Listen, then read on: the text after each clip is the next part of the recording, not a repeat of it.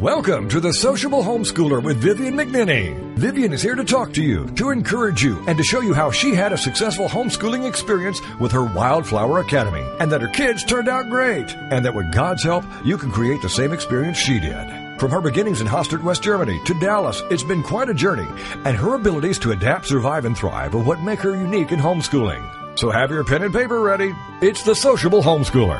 And now, here's your host, Vivian McNinney. Before they call, I will answer. While they are yet speaking, I will hear. Isaiah 65, verse 24. God is speaking through Isaiah about his chosen people. I'm one of his chosen. This verse is written on the back page of my journal, always. I put it there with each new blank book. It reminds me of my chosenness. It reminds me I'm being heaped with blessings by He who is supreme. I was reading an Oprah magazine that my mother-in-law subscribes to, and she quotes from a book, In Love with the Mystery, by Anne Mortifee. Let the power come. Let the ecstasy erupt. Allow your heart to expand and overflow with adoration for this magnificent creation and for the love, wisdom, and power that birthed it all. Rapture is needed now. Rapture, reverence, and grace. How can we be and feel all this unless we trust that God is there to provide for us every moment? And he promises Isaiah that he is. At busy seasons of the year or of my life, I'm so wrapped up in doing that I forget all about being. You've heard that before, yes?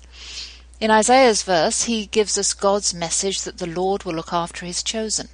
I will provide for their needs before they ask, and I will help them while they're still asking for help.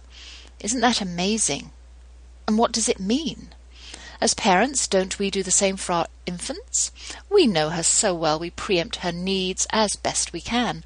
The Lord does that for us, his chosen.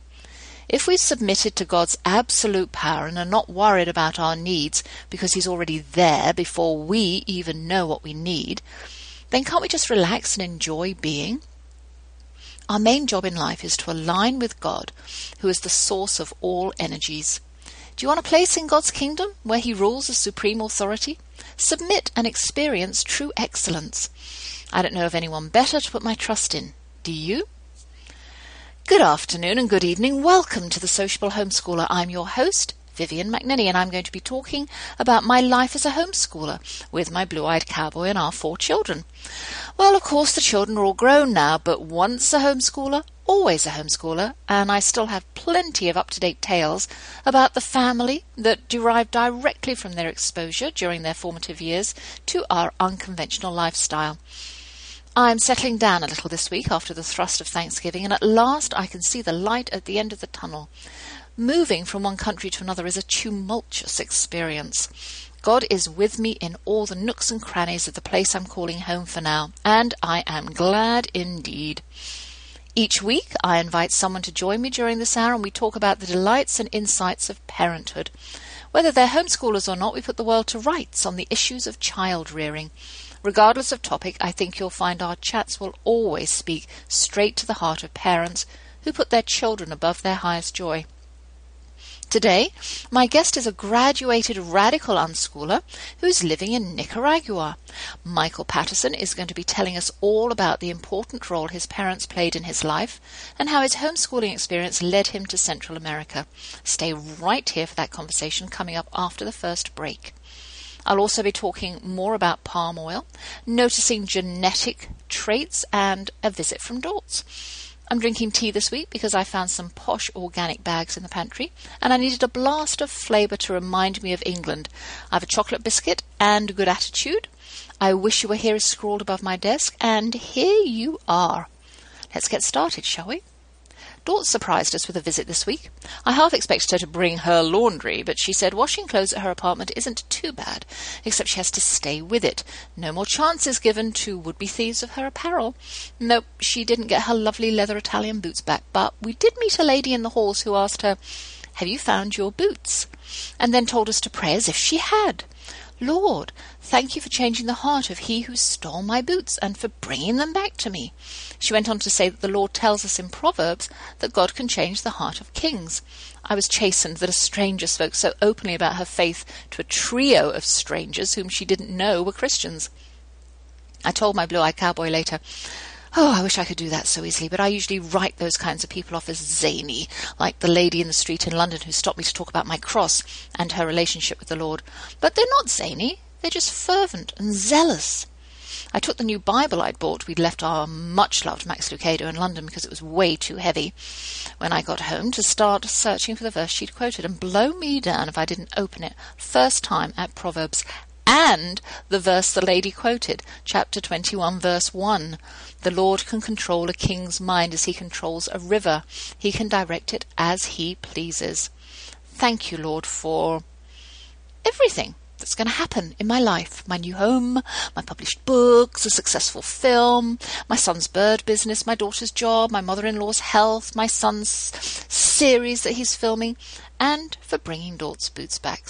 Isaiah and Proverbs, divinely linked this week, acting before I ask, and supreme power.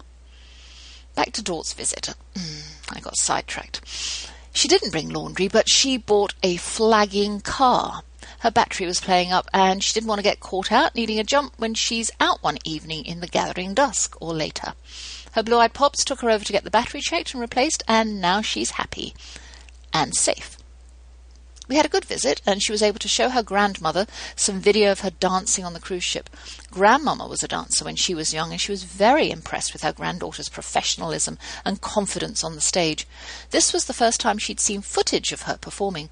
I think it took her back to when she was a hoofer, but getting married at 17 put paid to any serious career in that direction. I think she taught for a couple of years. Observing my mother-in-law each day has allowed me to spot the genetic traits some of my children have inherited from her. Dancing, of course, and her general artistic talent are played out in all the children, with the film-making, sculpting, dancing, and organising. She likes to buy and try new things. She likes to shop for named brands and top-of-the-line clothing. Both Dort's and youngest son are like that, preferring to buy organic foodstuff and designer jackets. She doesn't like leftovers, like my blue-eyed cowboy when I first met him. Things have changed now. Or bread that has been frozen. Dort's is very sensitive to the freezer-burn taste and won't eat meat once it's been cooked and refrigerated. She isn't partial to fruit, neither are either of my girls. She's kind and thoughtful, that's how all my children are, and a lovely host to us here in her home. And yes, she can talk too, which none of my children have difficulty doing. They're always good fill-in guests for my show. And talking of guests, my guest today is Michael Patterson, a graduated unschooler who has quite a story to tell. Growing up, he was involved with community service and earned the Eagle Scout Award. At 16, he travelled to Japan as an exchange student on college campus. He was a newspaper reporter, and Michael graduated from Texas State University, magna cum laude, with a major in journalism and a minor in anthropology and archaeology. As an outgoing, social young man, Michael parlayed his love of travelling, writing and talking to people into serving with the Peace Corps in Nicaragua. You can find him blogging at migueltefl57.blogspot.com. I'm sure if you just Google Michael Patterson, Nicaragua, that will come up too. And it looks like it's break time already. I'm off to grab another cuppa, and I'll be back in a sec with my conversation with Michael, recorded a couple of weeks ago from Central America, so don't go away. How do you handle toddlers, teens, and tirades when homeschooling? That's what we're working on now. It's Vivian McNinney, the sociable homeschooler, and we'll be right back after these. Mark Lipinski is coming to TogiNet. It's Creative Mojo with Mark Lipinski, a live 2-hour show Wednesday afternoon starting at 3, 2 Central on TogiNet.com. Creative Mojo. It's fun, entertaining, informative, inspirational, and illuminating. Lipinski has worked on such shows as Oprah, The View, The Joan Rivers Show, and Ricky Lake. He's busy, but he's got the drive to share with Creative Mojo, dedicated to the modern crafter and crafting lifestyle. Dive into the info and enjoy everything from celebs to entertainment news to recipes, quilting and needlework, knitting, painting, woodworking, Christmas crafts, and so much more. This show boldly encourages you to discover and harness your own creative spirit by living creatively every day. For more on Mark and the show, check out marklipinski.com. Don't miss the fun. It's Creative Mojo with Mark Lipinski. Wednesday afternoon starting at 3, 2 Central on TogiNet.com. Welcome back to The Sociable Homeschooler with Vivian McNinney, the show for any homeschooler at any point in their homeschooling career. Join us as we plow through the problems, tackle the challenges, and celebrate the successes. It's The Sociable Homeschooler on TogiNet. And now back to your host, Vivian McNinney. Well, welcome, Michael, to my show. All right. Well, thank you for having me. All right. Well, first thing I want to ask, because I've introduced you, so my listeners already know that you're a graduated homeschooler, unschooler. I want to ask you, do you know why your parents decided to homeschool? Well, I think it would probably had a lot of reasons to homeschool me. Mm-hmm. I think my mom one time told me a story that I had. Let's see, I went to public school for kindergarten and for first grade. Okay. And I remember my mom told me one day that I came home from school, and I told her that, "Mom, the teacher loves me." and my mom just took. I think in my mom's head, she told me in that moment she clicked that she was not being able to be the motherly figure that she wanted for me. Okay. Namely, because I wasn't around. Yes. And so I think that was probably the first click in my mom's mind that maybe homeschooling should be a better option. And then at the same time, I was also having a lot of problems in school with attention or reading ahead of the class. I was getting all kinds of demerits for things that don't even make sense. Why was that demerits? Because it's like I was doing better than other people, or I was bored with what you were doing. I wasn't responding well to the school environment. And then at the same time, we were living in San Antonio, Texas at the time, and my family was military, so we were going to go move to Alaska. And so my mom just took it probably at the right moment to change education to homeschooling. Yeah. Let me ask you this. Were you the oldest? Yes, I am the oldest. You are the oldest. And so she's got two other children. You've got two siblings, right? Mm-hmm. Yes, that's exactly. Yeah. And so I know, did you remember sitting in a classroom being bored? I definitely remember sitting in a classroom and just thinking about other things. Like whatever. Like, I mean, I wasn't exactly a bored kid as much as I was a daydreamer. All right. That was definitely. I don't remember how many times coming home with bad marks for daydreaming. Yeah, yeah. And it was namely because that was my brain's reaction, I guess, to, all right, yeah, I get it. 2 + 2 is 4, whatever, and just moving on. And my brain just suddenly just like looks out the window, and oh my God, there's a bird over there. And so it's. Let me just look at that for a moment. So how did that change once you started homeschooling? Because that's part of your personality, and I know I've got 2 boys, and they do that all the time. No matter how riveting I think I am, they'll still get distracted. So once you started homeschooling, how did things change? What did it look like in your family? Well, I would say that I had a very interesting homeschooling experience because, the first year it was the very school at home from, I think, 8 a.m. to about 3 p.m., starting in second grade and moving on. And I was doing second grade work. You can't see what I'm doing, but I'm doing the 2-finger sarcastic movement right now. Okay. Because it was supposedly I was doing work that was pertinent to that grade level. And so it kind of continued. I mean, my mom noticed that taking me out of the school didn't change my reaction to the environment as well. And that was the next year she decided to start unschooling. Okay. And even then, I think I probably was still given a lot more traditional style of education than my sisters were. Like every now and then, my mom would like hand me like a little math book, and she would just say, "Hey, let's practice this for a second because you need to be." Yeah, my mom I think all moms, especially unschooling moms, suddenly start to get that panicky feeling like, okay, my kid's about to turn 13, and I don't know if he can do this, or that, and the other. Yeah. And so yeah, there's a moment of panic, and I think my mom went through that as much as other moms do. And so yeah, I did a lot more than my sisters did because they were younger than me. Mm-hmm. But and my mom kind of like my mom saw me being able to do all of that stuff, at least to a level where I could take a basic entry class to a community college. Yes.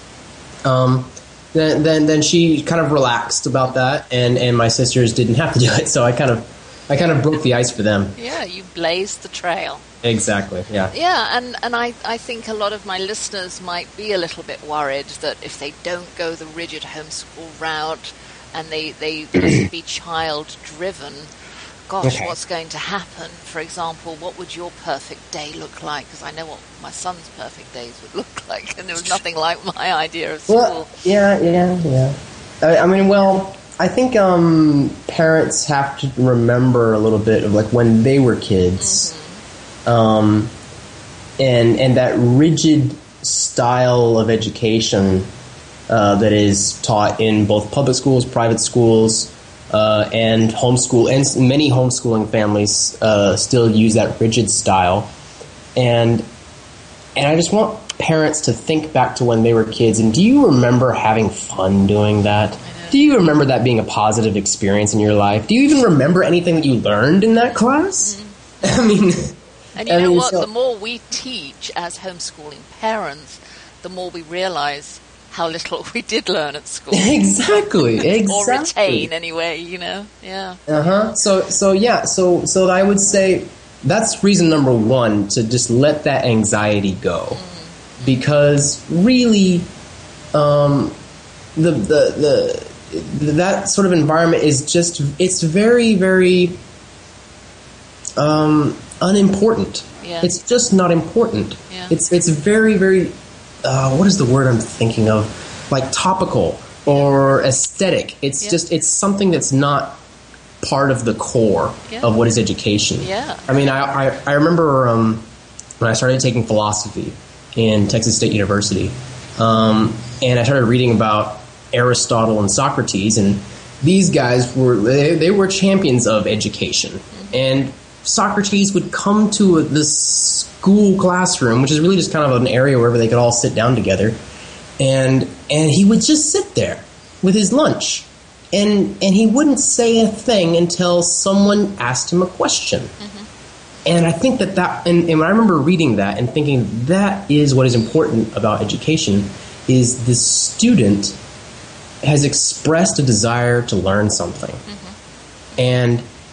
And I think that without that, there can be no education. Mm-hmm. I know I studied anthropology as my minor, and I remember reading about Alaskan Inuit tribes and how they educate their children is simply a lot of letting the child go out and do the things that they want to do, because all of those things that they want to do involve life skills. They have to learn those life skills, and they do it by doing the things that they want to do, even in situations where it could be potentially dangerous. Mm-hmm. They let them do it anyway, because they say, he will learn not to do it. Yeah. If he hurts himself, he burns himself, he cuts himself, he's not going to do it again. Yeah.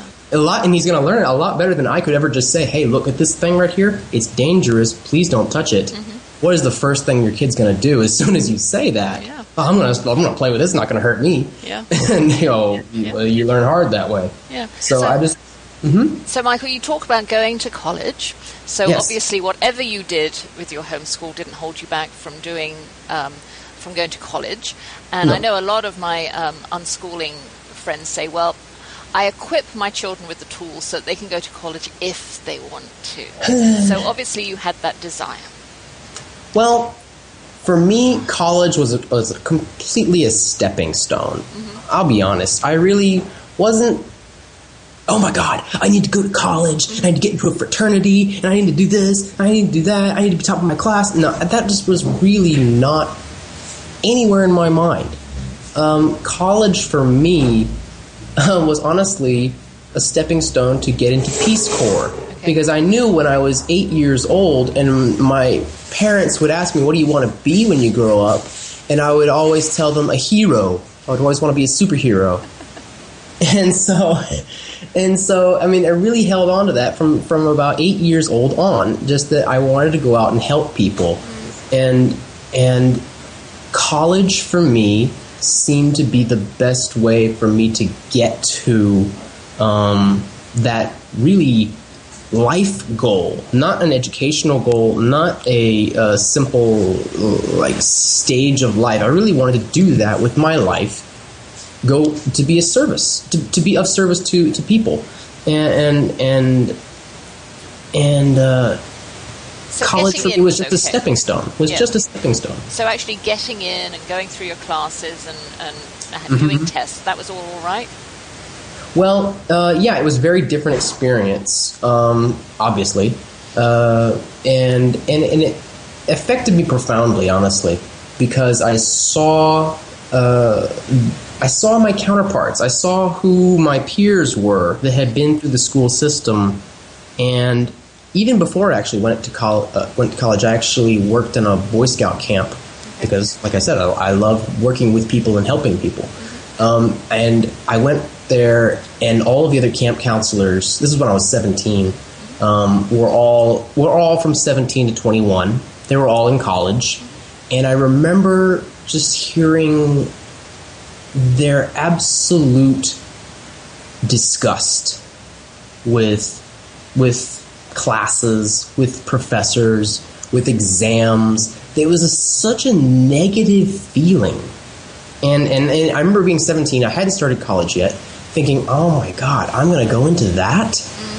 And that's desirable? People want me to do that? And I remember feeling my first anxiety about it. And then when I actually went in, I started in community college, and I recommend that, honestly, for a lot of reasons. One, it's much more economical, and two, it's also kind of like it eases you in. I think it probably helped me to be eased in, but at the same time, it's a double-edged sword. I didn't get the 4-year school freshman year experience. But looking back, it really wasn't that important to me, so I don't feel like I lost that much in going to community college first. Plus, it allowed me to take a lot smaller classes, with some really good professors, honestly. I feel like a lot of community college professors are much more passionate about working with their students over the material, rather let me just dictate this information to you so that you can pass a test. Well, I know, but then you went to a huge campus. You know, I mean, that's one of the largest campuses in Texas. So it is. It's a very big campus. Yeah. And so, what was that like going from like small classes? Because all of my children went to community college, and their largest class was about 28. For science, it was around about 8 or 9. And suddenly they go to these large colleges and they've got 200 or 300 in their class. Oh yeah, that was and I remember thinking, how did they expect me to learn? I know. If I can't even see the professor, he's over there somewhere. I never talked to him. Oh yeah, and I think that that didn't happen to me because I did have these giant classes, and yes, I did confront those problems, but the thing that I think that was so different about me compared to the traditional education range from homeschooling to private schooling is that when class was over, they left. They just walked out the door and went on to the next class.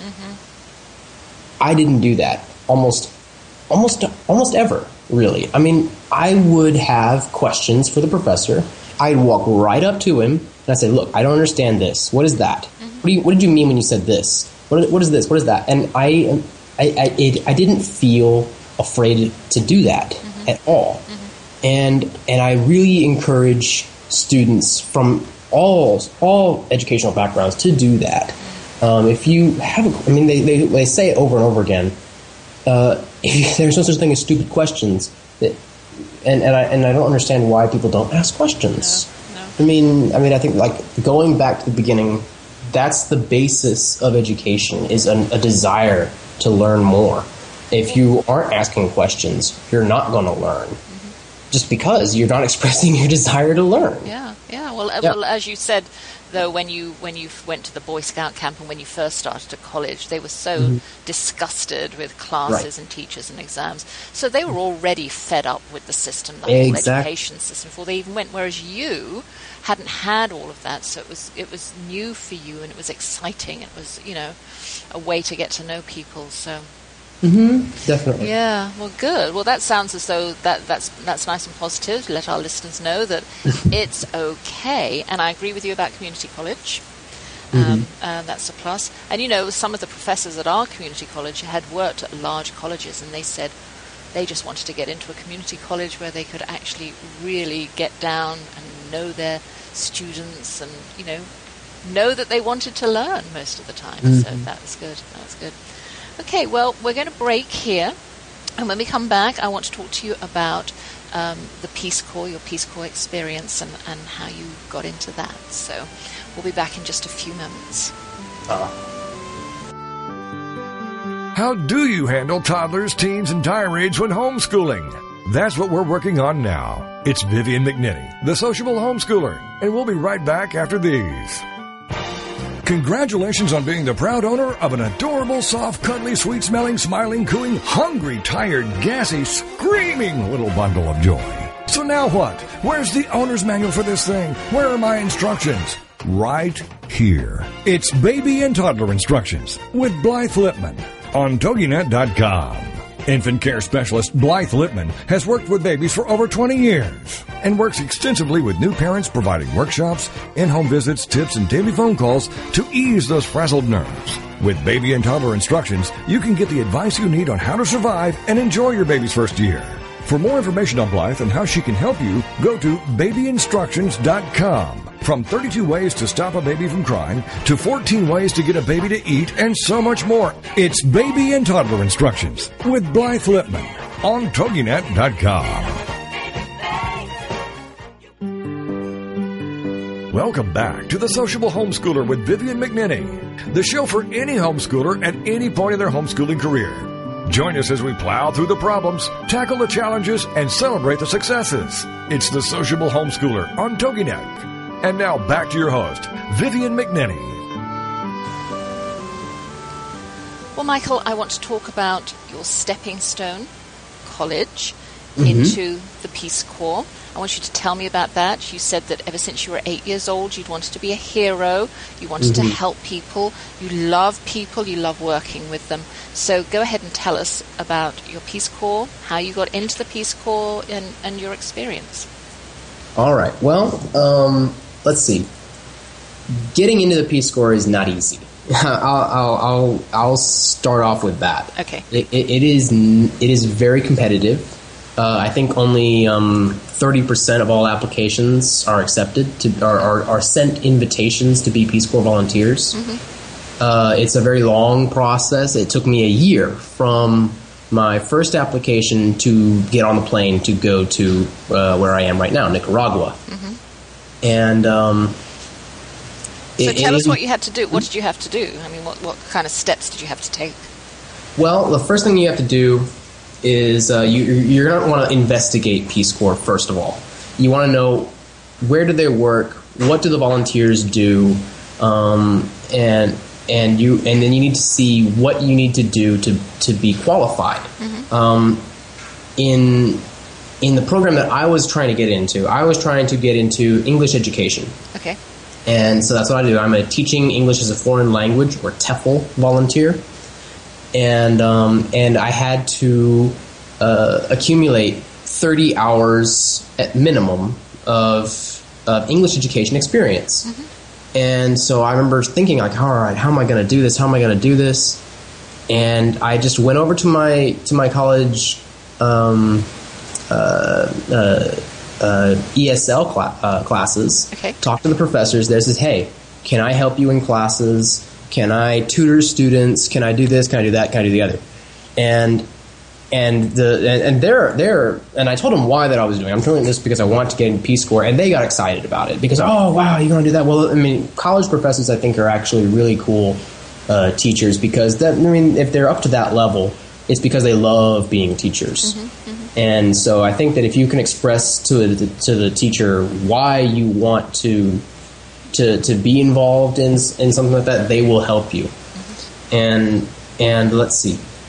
So I went into a lot of classes. I went to the conversation circles, and I would help kind of facilitate the circles. I would sometimes, if I see the conversations kind of dying down, I might try to ask them a question that would provoke them to respond using newer vocabulary, things like that.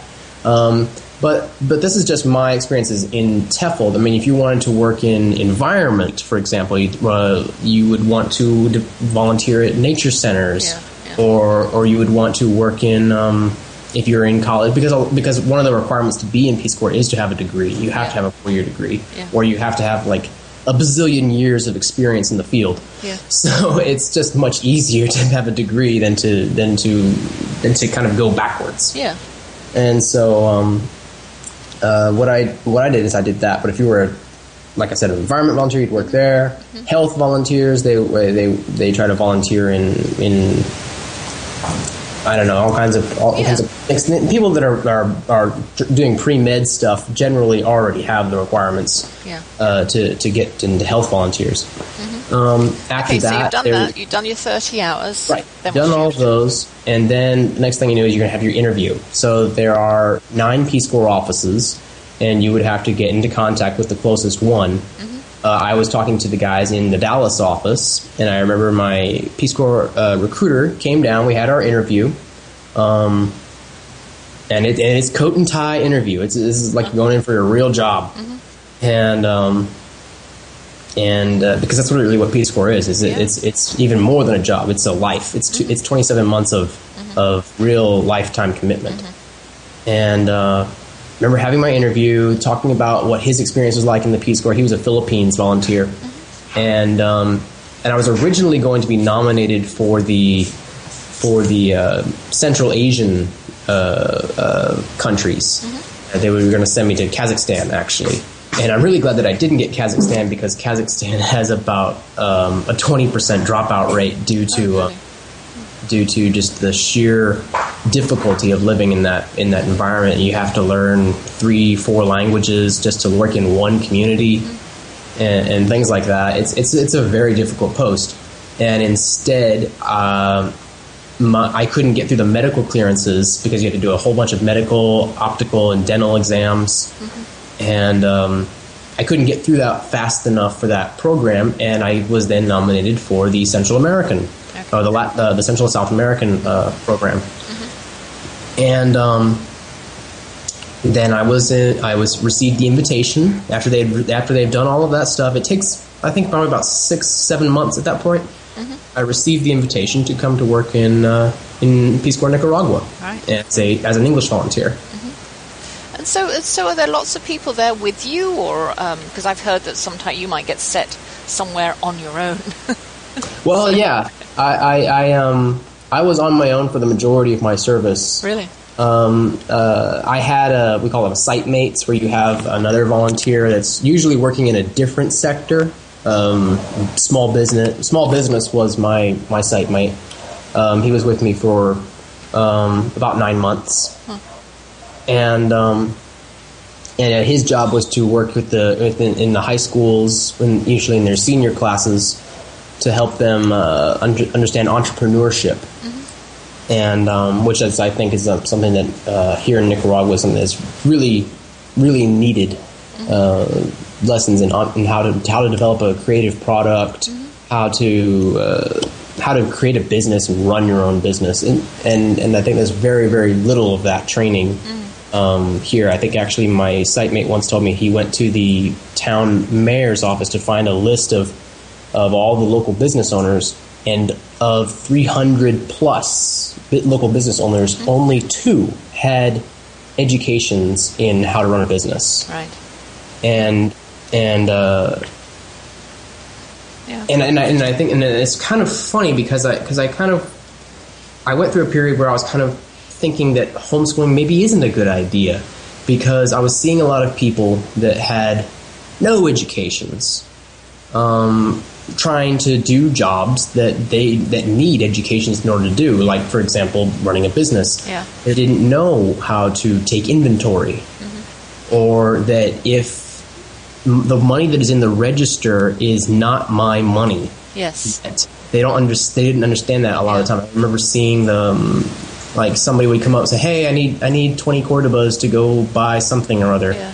And they just walk up and take it out of the register and walk on out the door. And it's like, you have no idea now if your business is making money, because you have money going in and out without being counted. Yeah, yeah. And then there's all kinds of problems, the things like quality control, customer service. No idea how to run that sort of thing. And but you weren't doing that. You were teaching English. That was not my area. My area was... You wished it was your area. Sounds like. It was fun. It was fun. I worked with him on a small project to try and give classes on that. Yeah.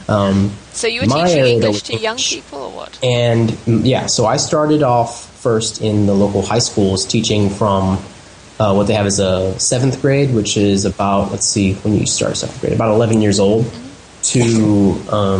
fifth years, and they're 11th grade. So they're about 16, 17 is what they're supposed to be. But I had students up to 21 in those classes. Okay. So there's a lot of students that they couldn't go to school that year, so they were held back. They had to go to work in the fields, and so I'll come back. I go to school every other year, kind of a thing. So you had some students very old. Well, at least they had an opportunity to go to school. Yeah. I mean, and there are a lot of kids out there that didn't. Yeah. And there are even more kids out there that didn't take advantage of their opportunities, too. So how long have you been in Nicaragua now? I have been in Nicaragua for 27 months now. So are you finished? I just finished service on November 12th. Okay, and you're going to stay? What are your plans? Well, I have been in a relationship with a Nicaraguan since I first arrived. Now, was she in the Peace Corps? No, she is she was my neighbor when I came in, because all Peace Corps volunteers come in and they receive 3 months of language training. Okay. So I would say to people that are thinking about joining Peace Corps, if you don't know how to speak XYZ language, don't worry. You're going to have 3 months of really, really intense classes. They make sure you don't go out there without being able to communicate. Yeah. And so that's how you met her, right at the beginning. Yeah. I was playing volleyball in the street with my little host brother, and she is his cousin. And so she was walking home from her classes in the university in the capital, Managua. And he just said, "Hey, why don't you come over and play with us?" And so we started playing. And the next thing I know, we were talking. And then my Spanish was terrible at that time, so I was trying to communicate. And she finally says, "Look, I can speak to you in English if you prefer." And so, it turns out she was taking classes in an American university for English as well. Okay, so your long-term plans. I know you're going to get married, or you are married. You're going to get married. We're already legally married, and we did that back in May this year, and we are getting married in the Catholic Church, the little church here in La Paz de Carazo. So is your family coming from America? Yeah, they're coming down too. Even they are. Yeah, I got to come down 2 days before, because we're getting married on December 8th, which is known as Purísima, and it's the celebration of the Virgin Conception of Mary. And it's a massive holiday here in Nicaragua. It's celebrated very much along the lines of Christmas meets Halloween, in where children run through the streets singing these carols to Mary, and the families hand out toys, candy, and all kinds of things. Even like household goods, like things like Tupperware, like things that these people need, because a lot of these kids that are singing come from we call it the campo, out in the field, out in the mountains. Yeah. They come in, they're very, very poor a lot of the time. Yeah. So they love it. Well, that's going to be exciting and beautiful. It is. And your parents haven't met her before? No, actually, my mom came down, and she managed to meet Katya, and let's see, she was here for like about a week last December, and then for Christmas that same December, Katya and I went to the United States to be with my family, because Christmas is not really celebrated too. It's not a big celebration down here in Nicaragua. It's just kind of like a dinner with family, really, and mass. Yeah. But they always hear about Christmas in the United States. So Katya came back with me to see the United States, to see all the lights and all the Christmas carolers and all that kind of stuff. Yeah. And then let's see, and then we went back after New Year's, and let's see, back in April, my sister got married. And so Katya and I went back together for the wedding. And so Katya has been to the States twice now, and we got her residential visa. Good. To come back and live with me, and our plan is to hit the ground in January. Okay, so you are coming back to America? We are coming back. Okay. And I noticed that you have an interest. Tell me about your interest in international development. What is that? Does that tie into the entrepreneurial? Well, international development is, development in general, either whether national or international, is very multi-faced. It deals with business, it's part of education, it's part of health, it's part of the environment. Development is basically focused on improving the lives of people all over the place. It's really what it's all about. And whether it be international or national, because there's plenty of the need for that in the United States as well. And for me, I think that Peace Corps really woke me up to the idea of working in development. Beforehand, I knew that I wanted to do Peace Corps, I wanted to serve, and then I figured that I would try to find another job and then just continue doing community service projects as part of my hobby. And I didn't realize that I could really actually make a life out of this. And so as far as coming back, going straight into international development right after being in Peace Corps, I'm a little hesitant about that because I've been living in Nicaragua for 27 months, and I miss my United States right about this point. I miss being able to go to 6th Street in Austin and being able to find a Chinese restaurant next door to a barbecue joint, next door to an Italian restaurant. I miss being able to have that diversity that exists in the United States. But development-wise, it's definitely something that I really want to continue working in. I think mainly my area that I would like to work in most is youth development, because I see the young people that I work with here in Nicaragua, and sometimes it can get very, very emotional because I know that they're trying to learn English in my classes, and I know it's virtually impossible for them to learn it, because I know that they have to go home, often to abusive homes, often to work in fields or in sweatshops and things like that. So I realize, when I tell them, all right, here's your homework, guys, and they just when am I going to do this? Yeah, and at the same time, I have to do it along with 6 other classes that I'm taking. Yeah. And so that part can get really, really difficult. And do you think, is there a way out for them? Is this learning English and going to school, is that going to help Absolutely. them get out Learning of it? English here in Nicaragua can be a major tool to getting out of poverty, because a lot of jobs, a lot of foreign investors are now looking at Nicaragua, especially in the area of international tourism. And so you see more and more demand for English for better jobs. Yeah.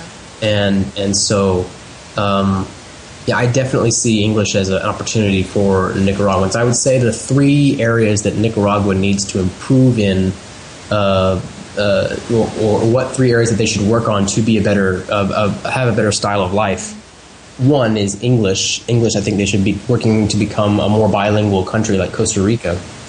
And after that, I would definitely say entrepreneurship, because we can't all be farmers. No. I mean, it's like more than 60% of Nicaragua's economy is in agriculture. Yeah. And I'm sorry, being a farmer is not going to get you rich, especially not in a third world country. No. Nicaragua is actually the third poorest country in the Western Hemisphere, so this is not even just a poor country. This is the poorest country out here. This is one of them. This is not easy life out here. And so, yeah, they need to work in entrepreneurship and in business development in general, not just in small businesses, but also in more mid-level, even bigger businesses. They need to get their act together. Yeah. And then after that, I would say technology. Yeah. Nicaragua has very, very sparse use of technology in their daily lives. I mean, some places, yes, have more access to than others. I mean, Katia has internet in her house, and that's great. And her family has a very successful business, and I think it's partly because they are accustomed to using technology. They understand how to use Microsoft Word to create a survey that they can ask their clients how they can improve the business and things like that. Wow. Versus people that are in rural areas that have no idea how they could use technology to improve anything, honestly. Well, Michael, I'm afraid we've come to the end of our time, and you were just wonderful. You were just wonderful. I think it's going to encourage a lot of my listeners out there, because I hope so. Well, it sounds as though you decided what you wanted to do. You went out and you took your first step, and your what is it, stepping stone through college to do what you wanted to do, and now you're coming back to America with your wife, and it's just been wonderful. I've been talking to Michael Patterson in Nicaragua. Pop on over to Michael's blog. It's called In the Nica Time, N-I-C-A Time. I've got it linked on my front page for my radio show. And Michael, you have a wonderful weekend, and good luck with your wedding. I know it will be superb, and I'm sure I'll be in touch with you again. All right. Well, thank you so much for having me on here. I'm really glad to have contributed to your show. Well, thank you. Bye. All right. Bye-bye. How do you handle toddlers, teens, and tirades when homeschooling? That's what we're working on now. It's Vivian McNinney, the sociable homeschooler, and we'll be right back after these. Hi everybody, this is Pete Dix of Beatles and Beyond. Why don't we all come together and hear some of the tracks off the latest Beatles release on this radio station.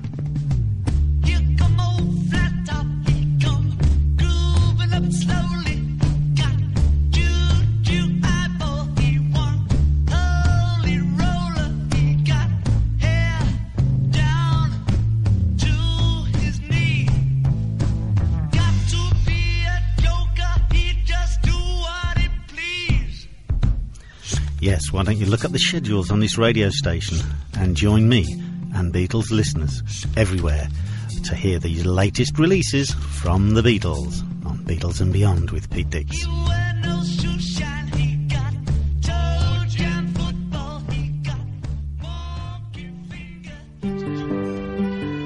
Welcome back to The Sociable Homeschooler with Vivian McNinney, the show for any homeschooler at any point in their homeschooling career. Join us as we plow through the problems, tackle the challenges, and celebrate the successes. It's The Sociable Homeschooler on TogiNet. And now back to your host, Vivian McNinney. I was talking to Michael Patterson, a graduated unschooler currently working in Nicaragua with the Peace Corps.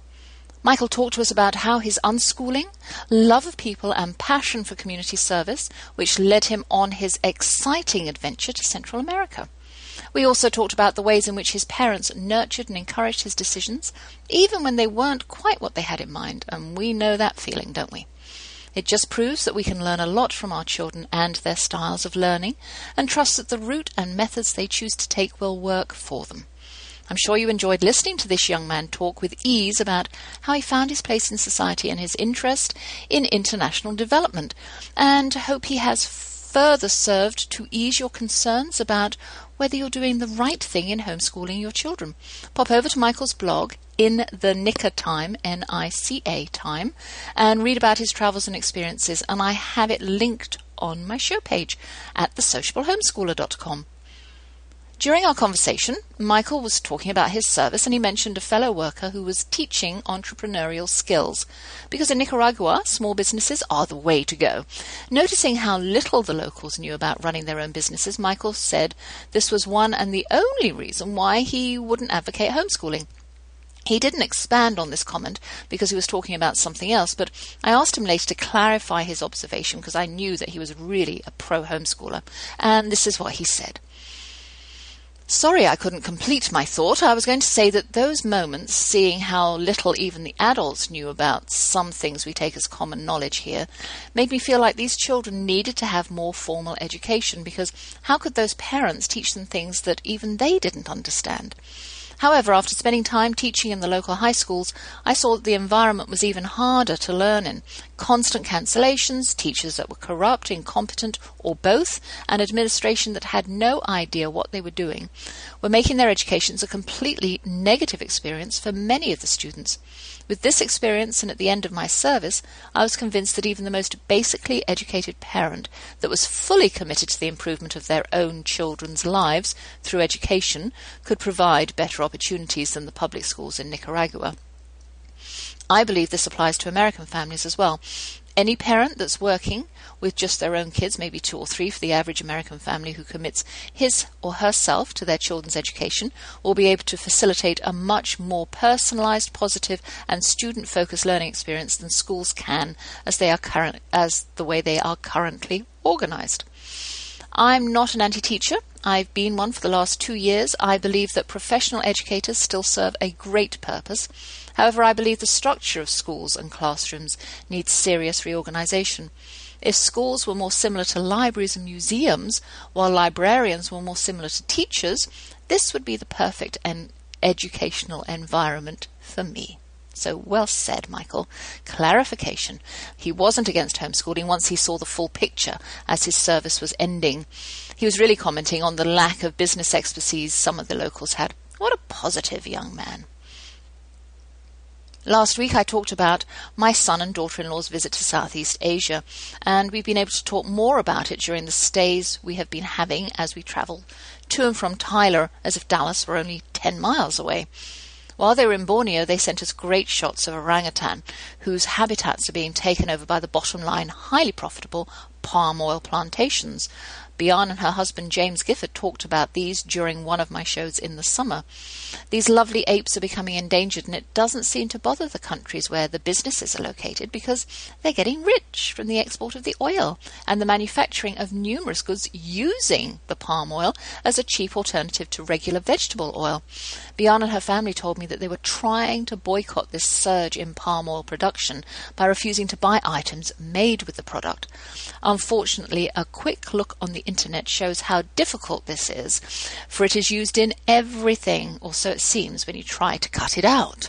That's always the way when you start noticing something you'd never considered before, isn't it? From margarine, cereals, crisps, sweets and baked goods to soaps, washing powders and cosmetics, palm oil is used, not always disclosed on the packaging, depending on the law of the land where it's being manufactured. The slashing and burning of rainforests where the orangutans and other animals live are pushing these apes to extinction. I have a link on my page for a site where you'll find information to better inform you about this product. It's called SayNoToPalmOil.com. Almost all palm oil is produced in and exported from Indonesia and Malaysia. Despite an organization, Roundtable on Sustainable Palm Oil, RSPO, to promote the sustainable agriculture of the palm oil crop, there is debate as to whether the Roundtable is a green wash because of its low standards and lack of regulation. Google RSPO to find out more. Large-scale deforestation is pushing these orangutans to extinction, along with many other native species of Borneo and Sumatra, and since palm oil is an extremely popular and inexpensive vegetable oil amongst manufacturers, used in over 50% of products, including, as I said, baked goods, confectionery, cosmetics, body products, and cleaning agents, it's highly lucrative for large corporations who are focused on the bottom line. As consumers, we're often kept in the dark about what contains palm oil because in many countries, significantly Australia, New Zealand and the UK, there is no law on the mandatory labelling of palm oil, so we wouldn't know about it in Britain. In countries where the labelling is required, companies will usually hide palm oil under the name of vegetable oil or over 170 other names. Go to the website again to see the list of the most common 30 names. We don't need palm oil. We hardly used it 30 years ago, and today there are many alternatives, but unfortunately none as cheap and efficient, which is why companies are reluctant to switch or go the sustainable route. Orangutan numbers are plummeting at a dangerously fast rate, all for our sugary, pre-packaged snack foods and fragrant chemical-filled soaps and shampoos. Let's remember, we have a choice. Orangutans don't. If there are no mandatory laws for labelling in the country where you live, there are other ways you can detect its presence. The words "made in Asia" are a good clue. Also, pre-packaged snack foods made by Nestle and Unilever. And if a product contains more than 40% total fat, it's probably a palm oil culprit. Nearly all home brand, no-name pasties and confectionery will contain palm oil. If you're wondering, that's Safeway donuts, muffins, cakes, chocolate, confectionery, etc. Look to lose a lot of weight if you ban all that stuff from your pantry in protest. Better oil is 100% sunflower oil, corn oil, or canola oil. Just because a product says it's organic or cruelty-free doesn't mean it doesn't contain palm oil. Palm oil is very much a natural ingredient. It's the way it's produced that's far from natural, which is something many companies fail to acknowledge. So to lighten your grocery basket, here's a smattering of products that contain palm oil. I think you'll be surprised. Colgate and Palmolive, shampoo, toothpaste, conditioners, you name it, palm oil's in it. General Mills. Old El Paso tacos, dips, salsas and tortillas.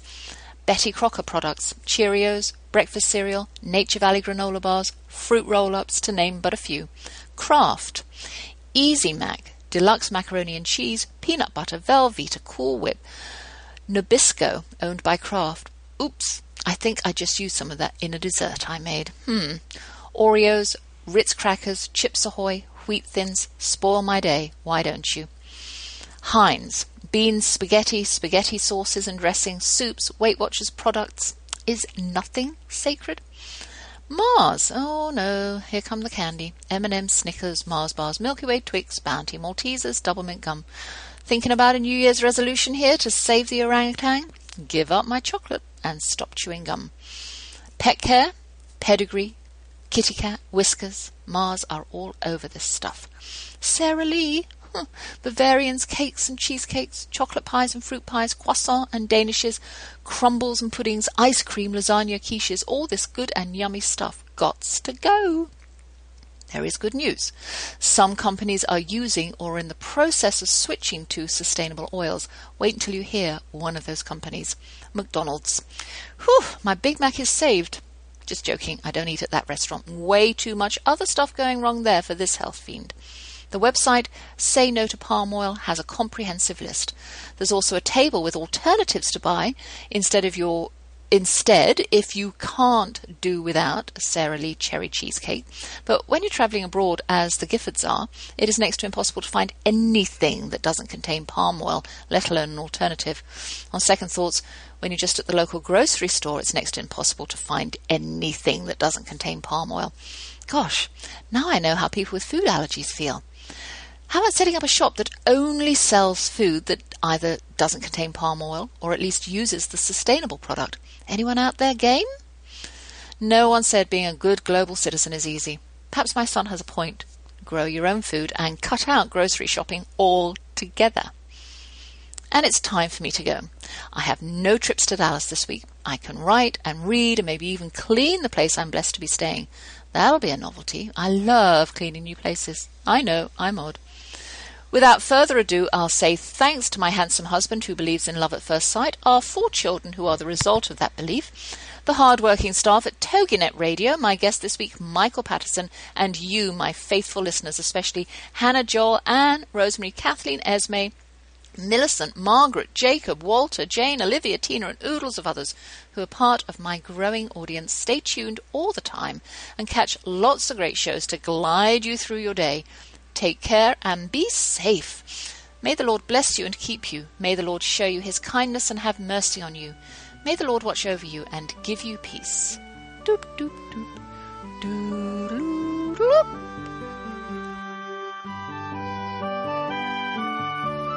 Thank you for joining us for The Sociable Homeschooler with Vivian McNinney on TogiNet. The Sociable Homeschooler is Vivian's attempt to help dispel the stereotypical homeschool family. She and her husband have 4 grown children ages 24 to 18 who are willing guinea pigs for her foray into homeschooling, the Wildflower Academy, which flourished for 15 years. Vivian is here to be an encourager to all of you who are thinking of homeschooling. Plus, you'll have some great ideas on homework, vacations, keeping science projects in the house, and being popular versus popularity.